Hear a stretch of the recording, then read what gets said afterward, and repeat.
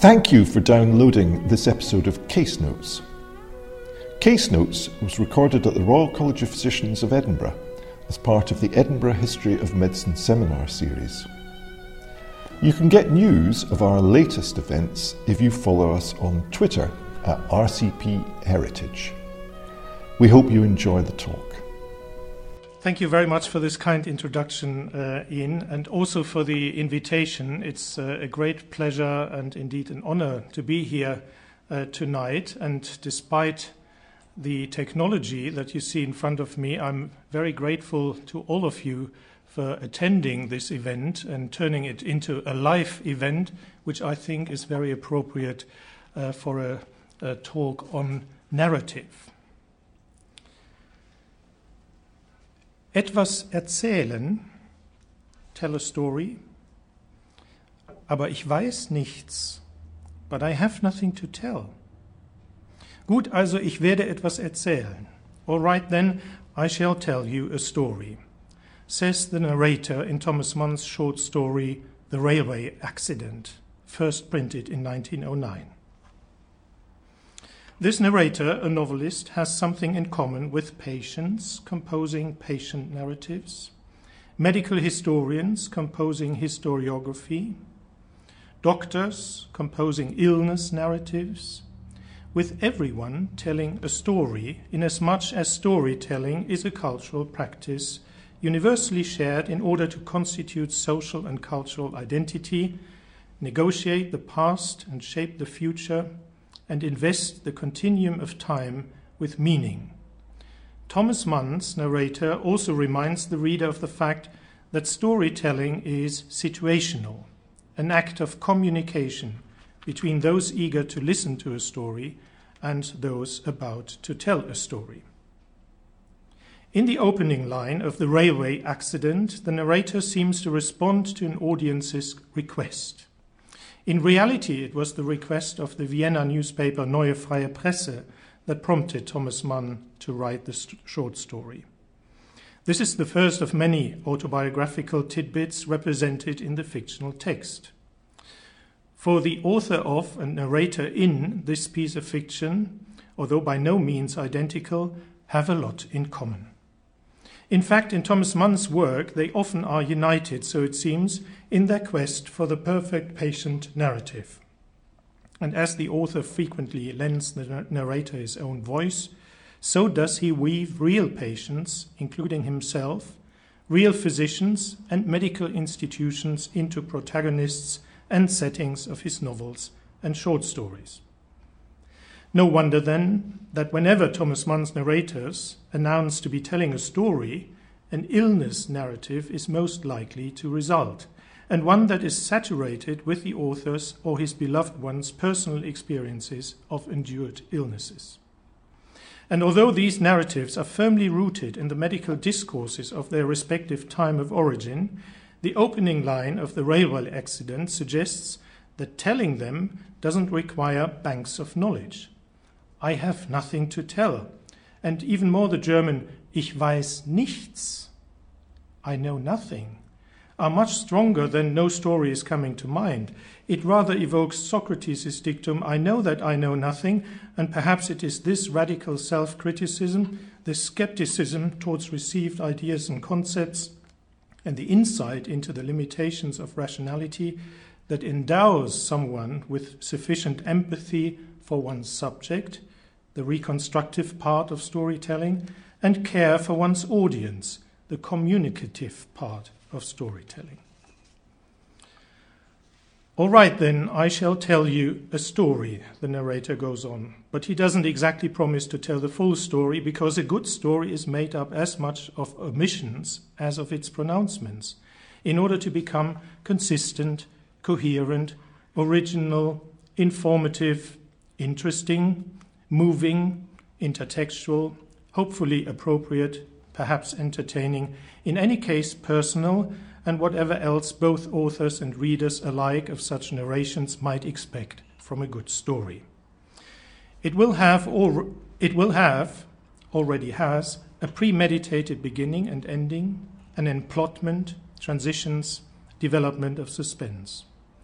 But can an illness or patient narrative possibly figure in such storytelling, such imaginative writing? Is there not a clear-cut dichotomy between the realm of fiction and the territory of non-fiction, where illness or patient narratives authored by patients, relatives, or doctors are usually to be found? Between inventing stories and recording events? Between the radical subjectivity of fiction and the aspiration towards objectivity and factuality in non-fiction? Isn't the domain of patients and physicians engaging with illness narratives fundamentally distinct from the domain of novelists, just as historical reconstruction is distinct from creative imagination? What links these two worlds is the fact that stories about illnesses are inevitably representations. They constitute what, using a term introduced by Wolfgang Iser, we might call a second reality, which is only representing the first reality, the experience of illness, in the medium of language. Illness narrative, as the name suggests, is not only about the experience of illness, but also about the transformation of this experience into a story. The illness narrative, whether produced by a patient, a relative, a doctor, or a novelist, is always characterized by devices of storytelling employed by an imaginative mind who is transforming lived experience into a narrative. What is more, both illness narratives, the fictional and the non-fictional, share their emphasis on the individual. Stories are rarely told about collectives. And the complexity and integrity of illness experience, which ignores disciplinary boundaries, for instance, between the strictly medical and the non-medical, as well as the common compartmentalization of our everyday experience into the professional versus the private, the emotional versus the rational, the personal versus the social, and so on. In other words, illness and patient narratives inherently focus on the individual as they reflect unique constellations of encounters of a person with a disease, of living circumstances, experiential and intellectual backgrounds, and social environments, even if medical, cultural, social, philosophical, psychological, and religious frameworks of reference which might inform common coping mechanisms are collectively shared.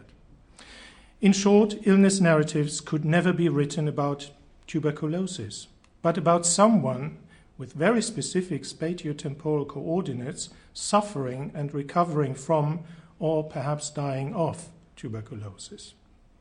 In that, illness narratives clearly constitute a counterpoint to the representations of diseases found in medical textbooks and medical scientific discourse, which aim at the typical, the general, the statistically significant. Or, to put it differently, yet again, and somewhat crudely, whereas the medical world is primarily concerned with diseases, please note the plural, the illness narrative is concerned with an illness. In this talk, I would like to suggest that the German writer Thomas Mann, author of world classics such as the novels The Buddenbrooks, The Magic Mountain, Dr. Faustus, or the novellas Death in Venice and The Black Swan, Nobel laureate in literature in 1929, and to this day a best-selling author on the international book market, is one of the most important protagonists in the history of the illness and indeed patient narrative. Mann, who painstakingly recorded every single sign of personal illness in his diaries, seems to have been preoccupied with the fear, if not experience, of illness. Most of his short stories and novels feature protagonists suffering from a disease, be it typhus, syphilis, tuberculosis, cholera, or cancer of the uterus, and a lot of his writing is about patients, doctors, and medical institutions, especially the world of sanatoria, in which he felt quite at home. But although his chosen medical topics represent mass diseases, which featured at the top of fear factor statistics at the time when Thomas Mann was producing his fiction, he treats them in a highly individualizing way, by shifting the emphasis from the collective to the individual, from the laboratory to the clinic, from the disease to the patient. Moreover, he places the purely medico-scientific discourse on such diseases, which he studied in great depth, into a wider philosophical, historical, and religious context. Writing about such diseases means dealing with one's fear of them, means working through actual or imagined personal suffering, and, as far as writing someone else's illness narrative goes, rectifying certain states of affairs, as we shall see in my last, the third example. Let's start by going back to the rather inconspicuous narrator and protagonist of the railway accident. The narrator claims to have experienced a railway accident 2 years prior to narrating the incident. There seems to be nothing special about it, only 12 pages in the most recent 2004 edition, a schmarren, a drivel, as Thomas Mann himself called it in a letter to his brother Heinrich, mainly written for the sake of the honorarium offered by the commissioning newspaper. As the readers are told, the accident occurred on a night trip to Dresden, causing considerable damage to the trains involved in the collision, but only very minor injuries to a few passengers who, alongside the uninjured ones, reached their destination in a replacement train with a delay of only 3 hours. The plot that makes this story worth the author's and reader's attention revolves, at first sight at least, around 3 main characters: the novelist narrator, a nobleman, and a state representative. The point of the story seems to be that while the initially impressive representatives of the nobility and the state turned out to be mere shells without a core, who collapse vis-à-vis the effects of the accident, succumbing to confusion, anxiety, mass panic, disorientation, fear for one's health, and of the loss of privileges, the writer's character stands the test of such an accident and remains uncompromised. Even when fearing for his precious manuscript, his honeycomb, his spider web, his nest, his earth, his pride and pain, his all, the best of him, saved and stored up and overheard and sweated over for years, his squirrel's hoard. I don't have to tell you that this is a quote. He doesn't despair, but becomes all the more determined to start again from the beginning. With animal patience, with the tenacity of a primitive creature, the curious and complex product of whose little ingenuity and industry has been destroyed. The artist is superior to those who try to obtain, defend, and exploit privileges and root their identity in the vulnerable status symbols that come with membership of the social groups they represent. The nobleman is introduced as a Herr, master, lord. The narrator's gaze first captures his pretty dog, wanders from the dog leash to its owner's hand and up to the face of the master, who from the dog's perspective, temporarily shared by the reader, seems even more impressive and towering. As a master, he has certain rights reserved to a Herr and uses swear words such as "you tail of a monkey" in his dealings with inferior people that only Herren have a right to use. Incidentally, the English translation by Low Porter ignores the leitmotif Herr and its derivatives Herrenrecht and Herrenausdruck by alternating between master, man, and lord, and renders the, in view of Darwinian notions, not insignificant swear word Affenschwanz, tail of a monkey, as swine. After the accident, we find the same man shouting help. We find him who appeared without fear, fearful. We find a hitherto carefully dressed man with spats and a monocle in pyjamas. We find the master appealing to a great God, almighty God, dear God. When the replacement train arrives, the nobleman who had insisted on keeping his dog in his sleeping compartment is forced to leave him in a gloomy prison just behind the engine and to share the carriage with people who have no yellow, i.e. first-class ticket. In other words, the accident reduces him socially, morally, aesthetically, and economically. The state's representative is a railway guard, the German railway is state-owned, who, with his leather cartridge belt and Sergeant Major's moustache, strikes the narrator as the state tout court. Reliability is writ large upon his brow.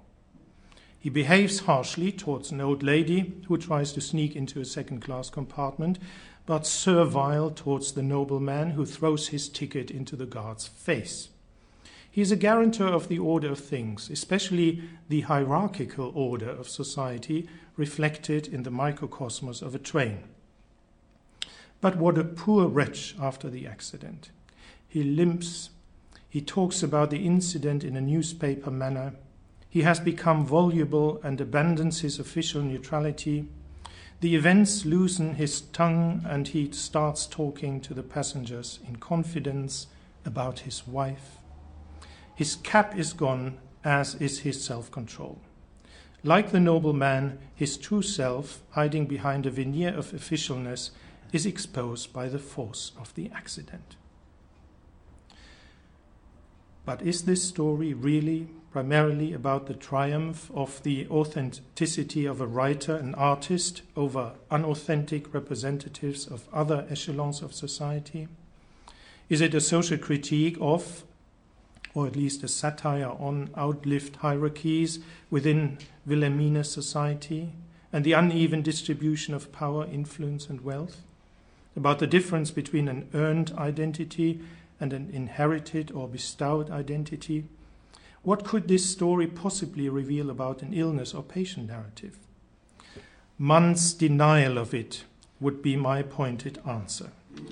Traces of such an illness narrative, however, have remained in the text, as the description of the accident itself reveals, and I quote, "We gave a jerk.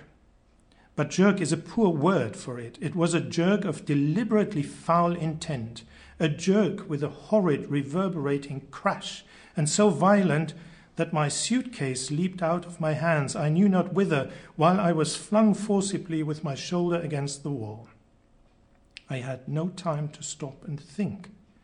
But now followed a frightful rocking of the carriage, and while that went on, one had plenty of leisure to be frightened." End of quote. And after the train comes to a halt, the narrator continues, "And then for the first time I began to feel the shock. In a certain weakness of the spine, a passing inability to swallow." The term jerk, the German reads Stoß, which implies impact, collision, blow, used 4 times in my quote, is a key term within the context of a disease called railway spine, which as of the 1860s was a much discussed and hotly debated disease entity caused by frequent and or rough railway journeys, as Esther Fischer-Homberger, Michael Trimble, Thomas Keller, Hans-Peter Schmiedebach, Ralph Harrington and others have beautifully shown using Wolfgang Schievelbusch's pioneering study on the history of railway journeys, published in 1977 and now available in its 5th edition. The discourse on this condition, which could become chronic and eventually lead to madness, invalidity, and a premature death, is evoked here by Thomas Mann. Why else would he mention a certain weakness of the spine and a passing inability to swallow as a result of hitting with one's shoulder against the wall? There were typical signs of railway spine, these were typical signs of railway spine, conceptualized as a nervous disease, a traumatic neurosis, where no evident injuries or anatomical anomalies could be found. The symptoms were similar to those of hysteria, neurasthenia, hypochondria, headaches, dizziness, sleeplessness, weakness of the muscles, accelerated pulse, and enhanced irritability. Typical was their delayed outbreak. In terms of etiology, a molecular process was discussed by which the vibrations to be felt on a train would be translated onto the nerves, shatter them, and eventually cause some damage in the spine or the brain. It was widely believed that neurasthenia, a weakness of the nerves in response to the excessive demands of modern life and its urbanization, mechanization, and industrialization, which was frequently diagnosed between the 1880s and World War I, predisposed to the development of railway spine or railway brain when using the train. The nervous stress or the nervous shock of a railway journey, not to mention a railway accident, was thought to hit the nervously disposed harder. The commotion of modern life, epitomized by the train, would hit with murderous suddenness the nervous system of the individual, especially if such an individual had weakened nerves anyway. Living in modernity meant living the delay of the consequences of such collisions. My hypothesis is that the autobiographical background to this story, with its underlying illness narrative, is what prompts Thomas Mann to tell it, or to be more precise, tell some of it, thereby negotiating the communicative and the reconstructive aspect of narrating. This autobiographical background is easy to reconstruct. It is mostly identical to the events related in the short story. On the evening of the 1st of May 1906, the same year as given by the narrator, Thomas Mann took the night train from Munich to Berlin. His destination was Dresden, where he was supposed to arrive 12 hours after departure. But around 9:30 p.m., near the railway station of Regensdorf, shortly after Regensburg, an accident happened. Because of a faulty point, the train was moving on the wrong track and ran into a parking freight train, causing considerable property damage. 6 passengers were slightly injured. A replacement train took the passengers and their luggage to Hof, where another train took Thomas Mann to Dresden, where he arrived with a delay of 3 hours at 10 a.m. Unlike the narrator of his story, of the short story, The Railway Accident, Mann was not on a lecture tour. He was on his way to a sanatorium near Dresden, the Weißer Hirsch, founded by Heinrich Lahmann. He had had a demanding winter, was in need of repose and of having his nerves bolstered. He was traveling not as an acclaimed writer with a substantial manuscript in his luggage, as is the narrator, but as a quasi-patient who was considered and who considered himself a neurasthenic. Lahmann's sanatorium had specialized on an urban clientele suffering from this condition. Arriving there not only with such a diagnosis, but also with the fresh nervous trauma of a railway accident on his outbound journey, must have looked like an emergency hospitalization. And I couldn't resist to include these photos because they might explain why Thomas Mann was released after only 2 weeks. He didn't like it very much. And this one shows you that he was one of roughly 4,300 patients during that year, very popular sanatorium at the time. I leave you with this one for a little while. Because of the possible time gap between trauma and the outbreak of the disease, there was still reason for concern when Thomas Mann left the sanatorium about 2 weeks later. And health worries remained on the writer's mind, as we know from his correspondence. They were apparently easing off when he decided to turn his personal experience into a short story. But he, or just his narrator, still remembered it like yesterday. All the details were clear in his memory. The potential, not real, but realistic, and hence to some extent emotionally endured illness as a fear scenario. A neurasthenic author becomes involved in a railway accident and develops railway spine or railway brain, leading to invalidity, madness, or premature death, could now become the object of a short story, examining the notion of an increased susceptibility of the neurasthenic to traumatic neurosis, such as railway spine. The triumphant air of the story's fictitious protagonist reflects the triumph of those who have nerves, who, like the protagonist, have fever, not travel nerves when they travel, over those who seem to have none. In other words, it reflects the author's own triumph over the looming disease. Heroism to me, Thomas Mann wrote in March 1906, is an all the same. Weakness conquered. It also requires tenderness.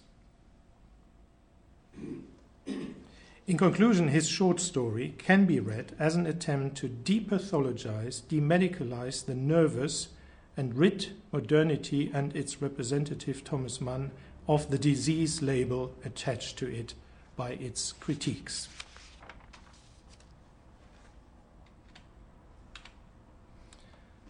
My second exploration concerns Thomas Mann's novella Death in Venice, published in 1912, a year after Thomas Mann's own trip to one of his favorite cities and sea resorts. With some justification and in accordance with Mann's own pronouncements about the novella, Death in Venice can be considered the most autobiographical text in Thomas Mann's oeuvre. As far as its medical motif goes, as I have shown elsewhere in some detail, Mann and his wife had witnessed the outbreak of cholera in the city, where they most likely arrived on the 24th of May 1911, just 2 days after the first patient had been clinically diagnosed with the disease. The observations the Manns made in the alleyway of Venice, where they would, for instance, encounter a poster like this, issued on the 25th of May 1911. Here's a translation of some of the lines on the poster in comparison with the way Thomas Mann represents this poster in his novella. The observations the Manns made in the alleyways of Venice and in their hotel on the Lido, where they saw tourists disappearing and also noticed that there were no reports about cholera in the Italian language newspapers, as well as a conversation they eventually had with a clerk at the Thomas Cook branch near Piazza San Marco. And you see the location here, and this is enlarged. You can see the precise location, and it's actually given in the novella. Those observations and this conversation had prompted them to cut their holiday short and return home to Munich to escape the threat of the potentially fatal disease. The implicit chronology of the novella, explicitly effaced by its author, but to be reconstructed on the basis of entries in Thomas Mann's notebooks, has led to the conclusion, or has at least led me to the conclusion, that one of the motivating ideas of writing this novella was the question, what if? What if we hadn't fled the city? What if we had arrived somewhat later, say 2 weeks, when the disease had fully taken hold of the city? What if my enchantment with the Polish boy Tajo had been stronger than my or my wife's good sense? Thomas Mann knew from newspaper reports published in the Neue Freie Presse that at least one tourist had been diagnosed with cholera only after his return to his hometown. So at least for a few days, an incubation period, he, the hypochondriac in the family, but perhaps also his wife, must have been concerned about their own health or even their lives. When Mann decided to transform his holiday adventure into a novella, this fear had disappeared. But even in hindsight, the shock of a harmless holiday turning into a life-threatening nightmare must have added to the thrill of the emotional adventure. Love and death had always been strong allies in Thomas Mann's imagination. Against this backdrop, it seems permissible to read the novella also as an unreal but realistic and imagined illness narrative that borrows its initial trajectories from the writer's own biography. Gustav von Aschenbach, the protagonist of the novella, faces the threats that Thomas Mann himself escaped from. He takes risks that his creator chose not to take and loses his life. Von Aschenbach's death reflects how Thomas Mann imagined his own death had he stayed in Venice and fallen victim to his love with the Polish youth and to cholera. What is remarkable about this ending is that death comes to Gustav von Aschenbach without the degrading symptoms characteristic of cholera. No rice water stools, no facies cholerica, no confinement to bed or emaciation. Mann was medically justified to choose such a benign death, as the concept of cholera sicca, the dry cholera, well known at the time, made plausible such a sudden death in a chair on the beach, as a quote from a book on cholera by the German physician and medical historian Georg Sticker, published in 1912, illustrates. So when von Aschenbach is said to be feeling ill and suffering from half-corporeal spells of dizziness, just hours before his death, and not long after eating infected strawberries, there is no need to speculate about a cause of death different from cholera, as has been done by a number of Thomas Mann scholars, who put forward apoplexy as a more convincing cause of death. With cholera sicca, or apoplectica, as it was also called, Thomas Mann had his protagonist find the very death that is looming throughout the novella. In terms of illness narrative, it is interesting to note that Thomas Mann, at least as far as the medical set pieces of his novella are concerned, records the Venetian events of the last week of May as accurately as possible. As a writer of fiction, he responds with the truth to the tales publicly told by the Venetian authorities and the central government in Rome. He exposes their silencing of the press, their crushing of the medical fraternity's opposition, and their disinformation campaign. The writer challenges the assumption propagated since classical times in Western culture that poets lie. Medically, Thomas Mann is telling the truth and nothing but the truth, more than any contemporary observer as far as I can see. Gustav von Aschenbach's illness, although an illness of a fictitious character, is as realistically and plausibly constructed and embedded in its historical and topographical setting as possible. In the absence of some 200 Venetian illness and patient narratives that could have been told by and about Venetian cholera patients in 1911, but weren't told because of the official cover-up, Gustav von Aschenbach's illness narrative remains an eloquent reminder of unspoken suffering.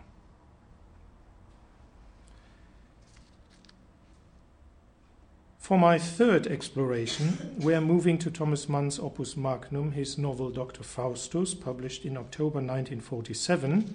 But since Mann's first ideas for this novel originate in the early 1900s, we remain in the decade we have been examining so far.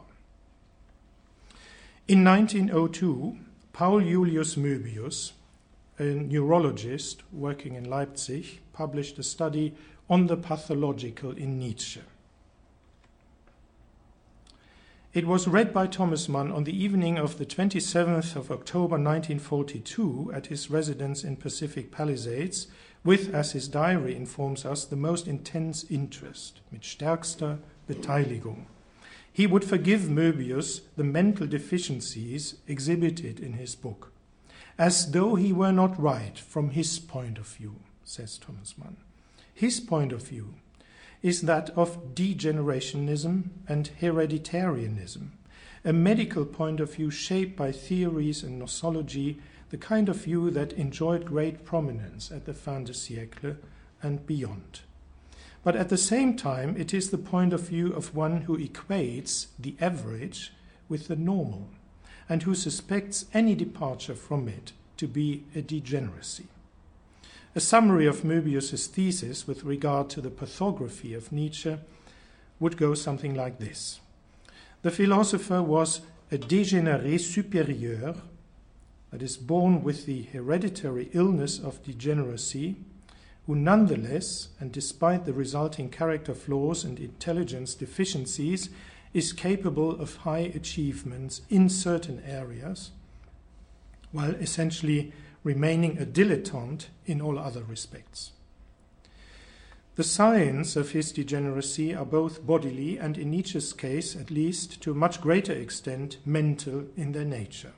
In the former category, we find small ears, facial asymmetries, the admixture of Slavic blood.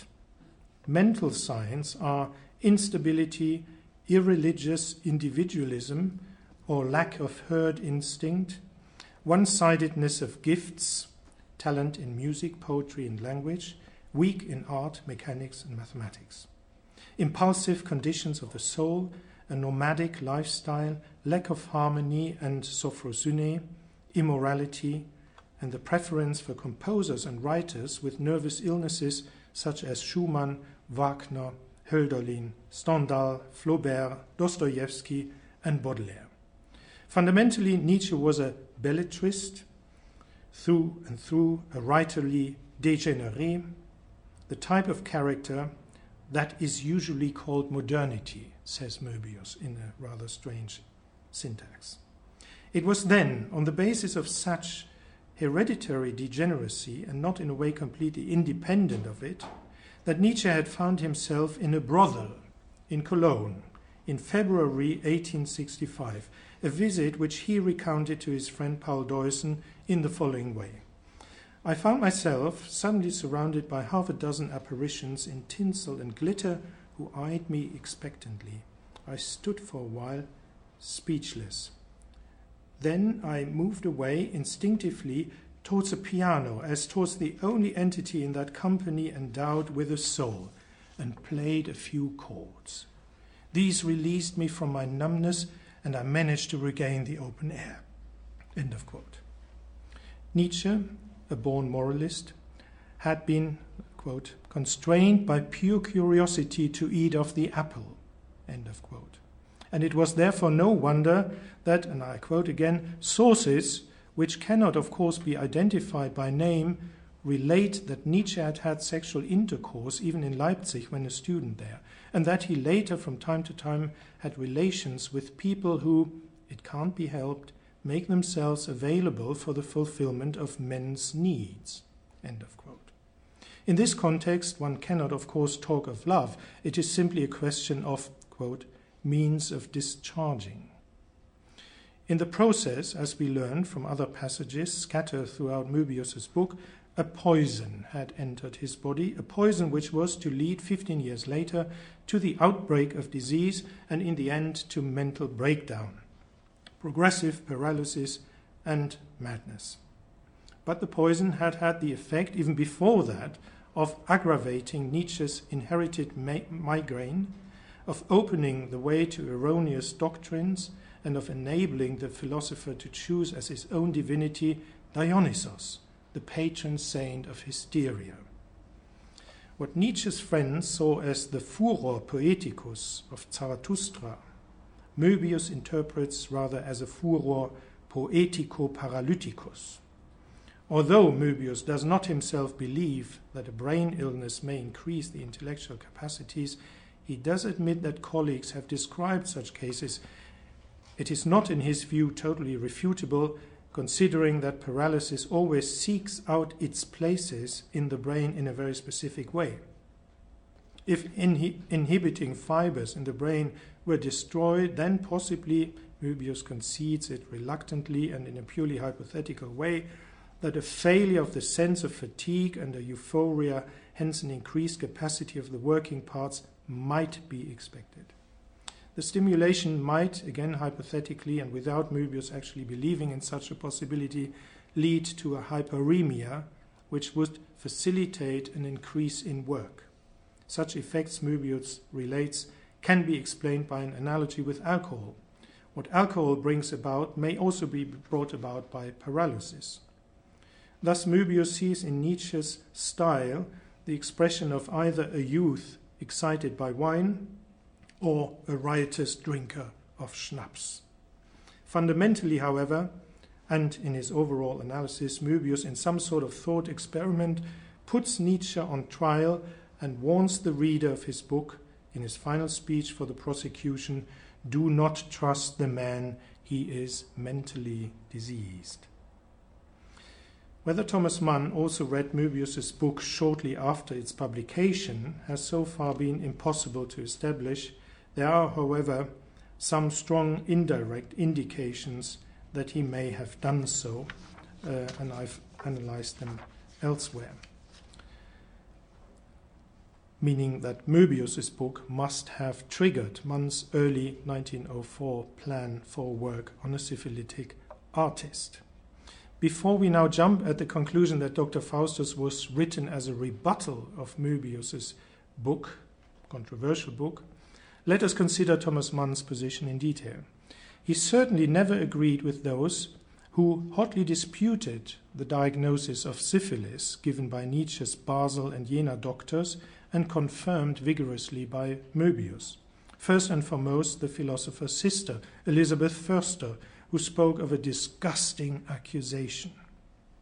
She had in fact hired Möbius specifically to write a pathography of her brother, but was shocked by the result and the vile insinuations it contained. Right up to her death in 1935, she took every opportunity to strongly deny any of these insinuations. Thomas Mann also uses the brothel experience, as Deussen and Möbius described it in the 16th chapter of his novel. In a letter from the main protagonist, Adrian Leverkühn, to the narrator, Serenus Seidblum, Leverkühn tells of his early days as a student in Leipzig when a tourist guide took him into a bawdy house where, and I quote, a nut-brown lass in Spanish jacket with large mouth, stub nose, and almond eyes stroked his cheek with her arm before Leverkühn was able to flee the hellhole of lusts. Möbius's story of the Leipzig doctors who said they knew of Nietzsche's syphilis infection was also used by Thomas Mann, but with significant modifications. There were certainly more gaps to be filled in the perceived narrative, as Möbius had neither named his source nor specified when and where Nietzsche might have been infected. Since Kurt Hildebrandt and Erich Podach had justifiably doubted the syphilis diagnosis in their books published in 1926 and 1930 respectively, and the rumor was only brought up again in Wilhelm Lange Eichbaum's Nietzsche book, which appeared in the same year as Dr. Faustus, Thomas Mann was left with almost nothing to build on. The impression that Möbius was only a rather sparse source is confirmed by Lange Eichbaum, who wrote in 1947, and I quote, "In 1930, a Berlin neurologist told me that Nietzsche had infected himself with syphilis in a Leipzig brothel during his time as a student there, and that he had been treated for syphilis by 2 Leipzig physicians." End of quote. He went on to say, and all this has recently been summarized in a much debated article by Leonard Sachs, that the neurologist had received this information from Möbius, and that he, Lange Eichbaum, had talked to the brother of Möbius and the son of one of the 2 Leipzig physicians, both of whom confirmed the story. By that time, letters proving the story had been destroyed. Thomas Mann chooses to believe the rumor, but turns it into a very different story. Instead of credible expert witnesses, whose identities are concealed by colleagues sworn to secrecy and confidentiality, Thomas Mann's doctors are rather dubious characters, who are not only named, and whose names are all over town, Leverkühn claims to have found them in a street directory, but who come to a very undignified end by almost dying in the open or being led away in handcuffs by the vice squad in bright daylight. What is more, because of their fate, they hardly get to apply their trades. They are thus not only poor healers, as a number of other pairs of doctors in Thomas Mann's work, but don't even get an opportunity to show their ultimate incompetence. Perhaps unsurprisingly, they are themselves marked by signs of degeneracy. One of them, Dr. Erasmi, a heavy-set man with a red face and black goatee, had a way of puffing air between his pouted lips, while the other, Dr. Zimbalist, suffers from a kind of tic that lifted one cheek and a corner of the mouth while the eye joined in with a squint. Neither of them appears to be a disciple of Asklepios, but rather delegates of the devil, as insinuated by their coloring, that is, Erasmus' red face and Cymbalist's red hair. Their quite literal disappearance from the novel may be an ironic allusion to all the secrecy mentioned above. That Leverkühn had found the address listed in a street directory is mentioned twice more in the novel. And as the first mention was added to the manuscript by hand, this information can be seen as a clear signal, an ironic jab that shows how simple it would be for anyone to discover the hidden identity of these doctors, and also just how irrelevant that is. Dermatologists are, after all, quite superfluous when it comes to Thomas Mann's real interest in syphilis, as we shall see. The disappearance of the doctors also enables Thomas Mann to question the dividing line that proponents of the theory of degeneration, such as Möbius, drew between the healthy on the one hand and the insane, the criminal, the prostitute, and the artist on the other. Mann turns the table by presenting both doctors as themselves marred by markers of degeneracy, and one of them as a criminal. Mann's fictional version of a dubious episode in Nietzsche's life also makes it possible to omit the realm of sexuality, which otherwise would have had to become an issue when it came to the primary stages of syphilis. A localized infection is all that the author has to say on the topic. Contrary to Möbius and his lubricious innuendos, Thomas Mann is less interested in syphilis as a sexually transmitted disease that at least temporarily manifests itself on the sexual organs, but much more in the infectious disease that ultimately attacks the brain and thus relates to the fields of neurology and psychiatry, which Mann himself had a far greater affinity for. Syphilis as an affliction of the soul and the intellect can also be seen in Adrian's actual infection experience. In direct contrast to Möbius, the narrator, Serenus Zeitblom, insists that it might have been possible that love was involved when Leverkühn first visits his hetaira Esmeralda and even follows her to Pressburg after she had to leave her former place of employment to undergo hospital treatment. Entirely in contrast to contemporary stereotypes of syphilitic prostitutes as the donors of the disease or perpetrators, and the man as the recipient or victim, as Mary Spongberg has shown, in the novel the initiative is taken by the man. And instead of a degenerate, amoral, depraved representative of a homogeneous profession that must be policed and subjected to health controls, readers encounter in Esmeralda an individual who has heart, tender emotions, and a certain sense of responsibility. She expressly warns Leverkühn to be wary of her body, and this information is italicized in the novel. How different is Möbius' self-empowerment when as a doctor he declares a whole epoch, modernism, to be a patient, and as a medical expert sets about taking this whole epoch and its representatives to task. How different his talk of discharging in connection with Nietzsche's apocryphal brothel experience. Leverkühn contracts syphilis, but with the pathogenic agent he receives what Thomas Mann had called intoxication, Rausch, stimulant, and inspiration, the capacity to create wonderful works of genius in a state of enraptured enthusiasm, something that Möbius, according to his own testimony, had never seen in patients and of which experts he had asked would have none. Why are spirochetes capable of stimulating Leverkühn's brain? A partial answer is because they are neurotropic. Let's listen to the devil, to whom Leverkühn has sold his soul for the acquisition of genius in his musical output, even before having slept with Esmeralda. In short and plain, metaspiroketosis, that is the meningeal process, and I do assure you that it is indeed as if some certain of these small folk may have a passion for the uppermost, a special estimation for the region of the head, the meninges, the dura mater, the tentorium, and the pia, which defend the tender parenchyma within, and would swarm ardently thither from the moment of that first general infection. Liebhaber der cerebralen Sphäre, brain specialist, whose pastime is the cerebral sphere, in John E. Wood's excellent translation. In these words, the devil resorts to a medico-scientific discourse of the early 20th century about the existence of a virus nerveux, that is, about the question whether a special neurotropic variety of the spirochete exists which affects predominantly the nervous system, in contrast to the ordinary dermotropic variety which involves by preference the skin and other tissues. The notion of a virus nerveux or of a syphilitic toxin is not to be found in Möbius, but Thomas Mann was familiar with this debate. As its key term, virus nerveux is explicitly mentioned in the novel. He read about it in considerable detail in Wilhelm Gennerich's book Die Syphilis des Zentralnervensystems, Syphilis of the Central Nervous System, published in 1921.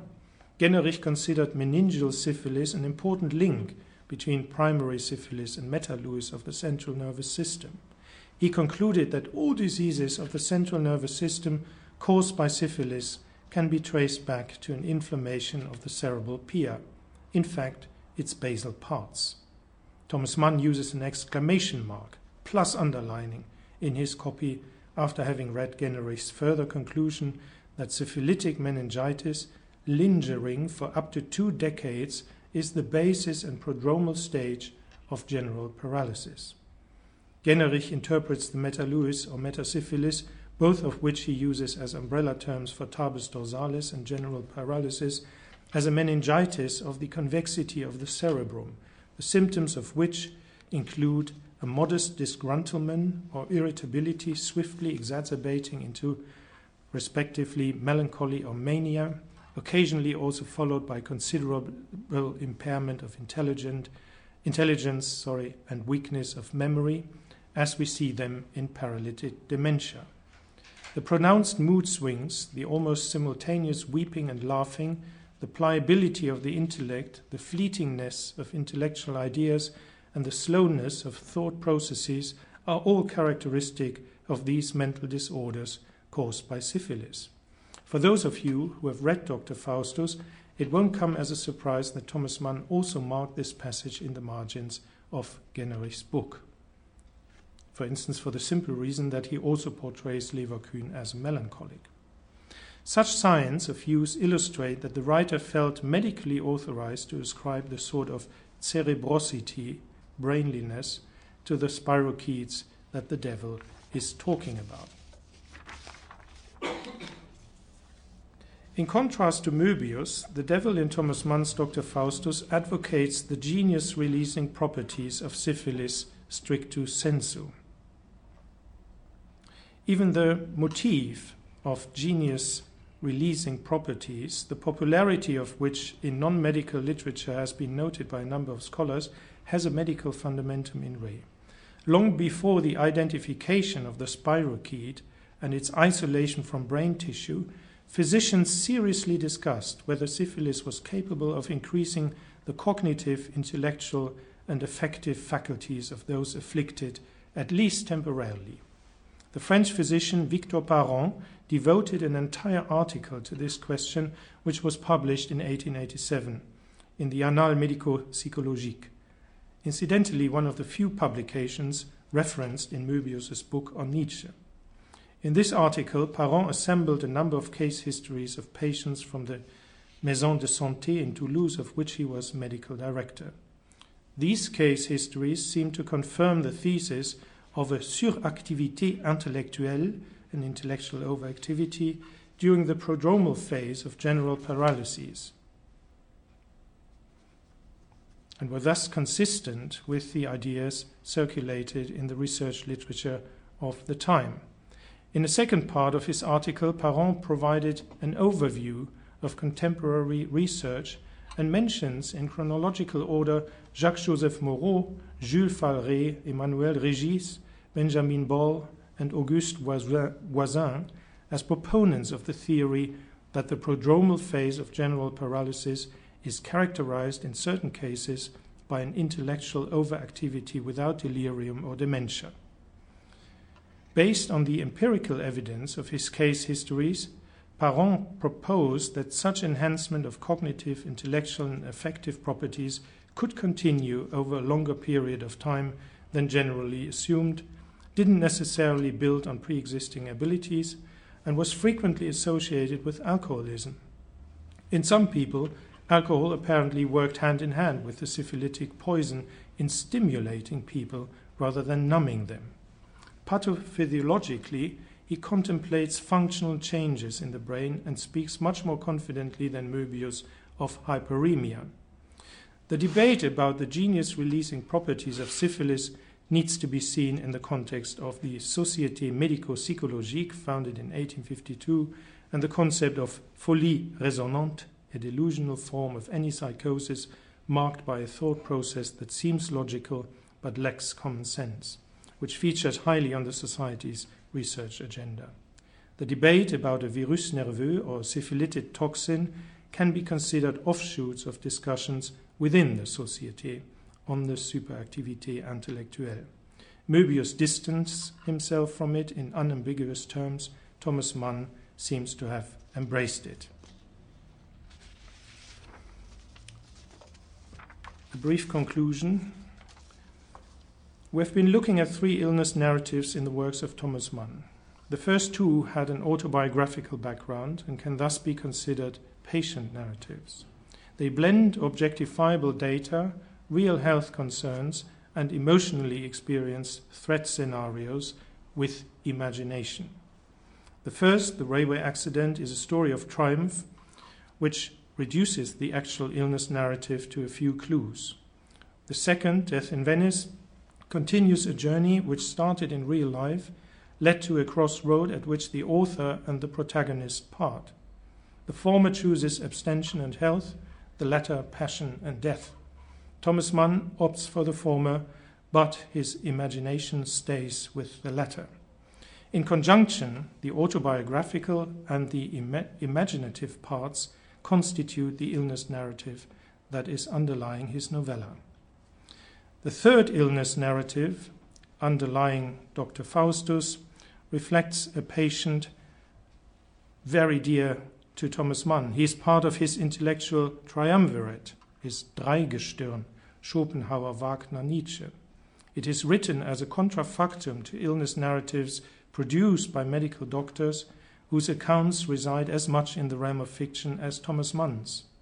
And isn't it in the nature of an illness or patient narrative that it is as much concerned with the factual as with the fictitious, as much with objectifiable health data as with hopes and fears, denial and delusion, as much with actual suffering as with potential suffering, as much with irrational responses to illness as with rational insight into a disease?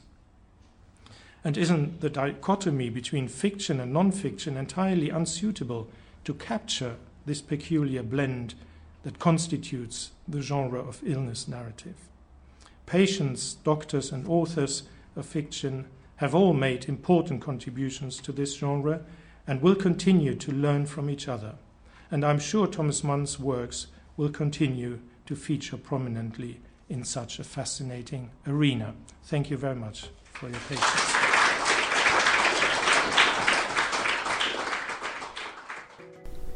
Thank you for listening to our History of Medicine lecture series, Case Notes. This podcast has been brought to you by the Royal College of Physicians of Edinburgh. We're a charity, and if you enjoyed today's show, head over to rcpe.ac.uk/heritage for more information and how to donate. Thank you.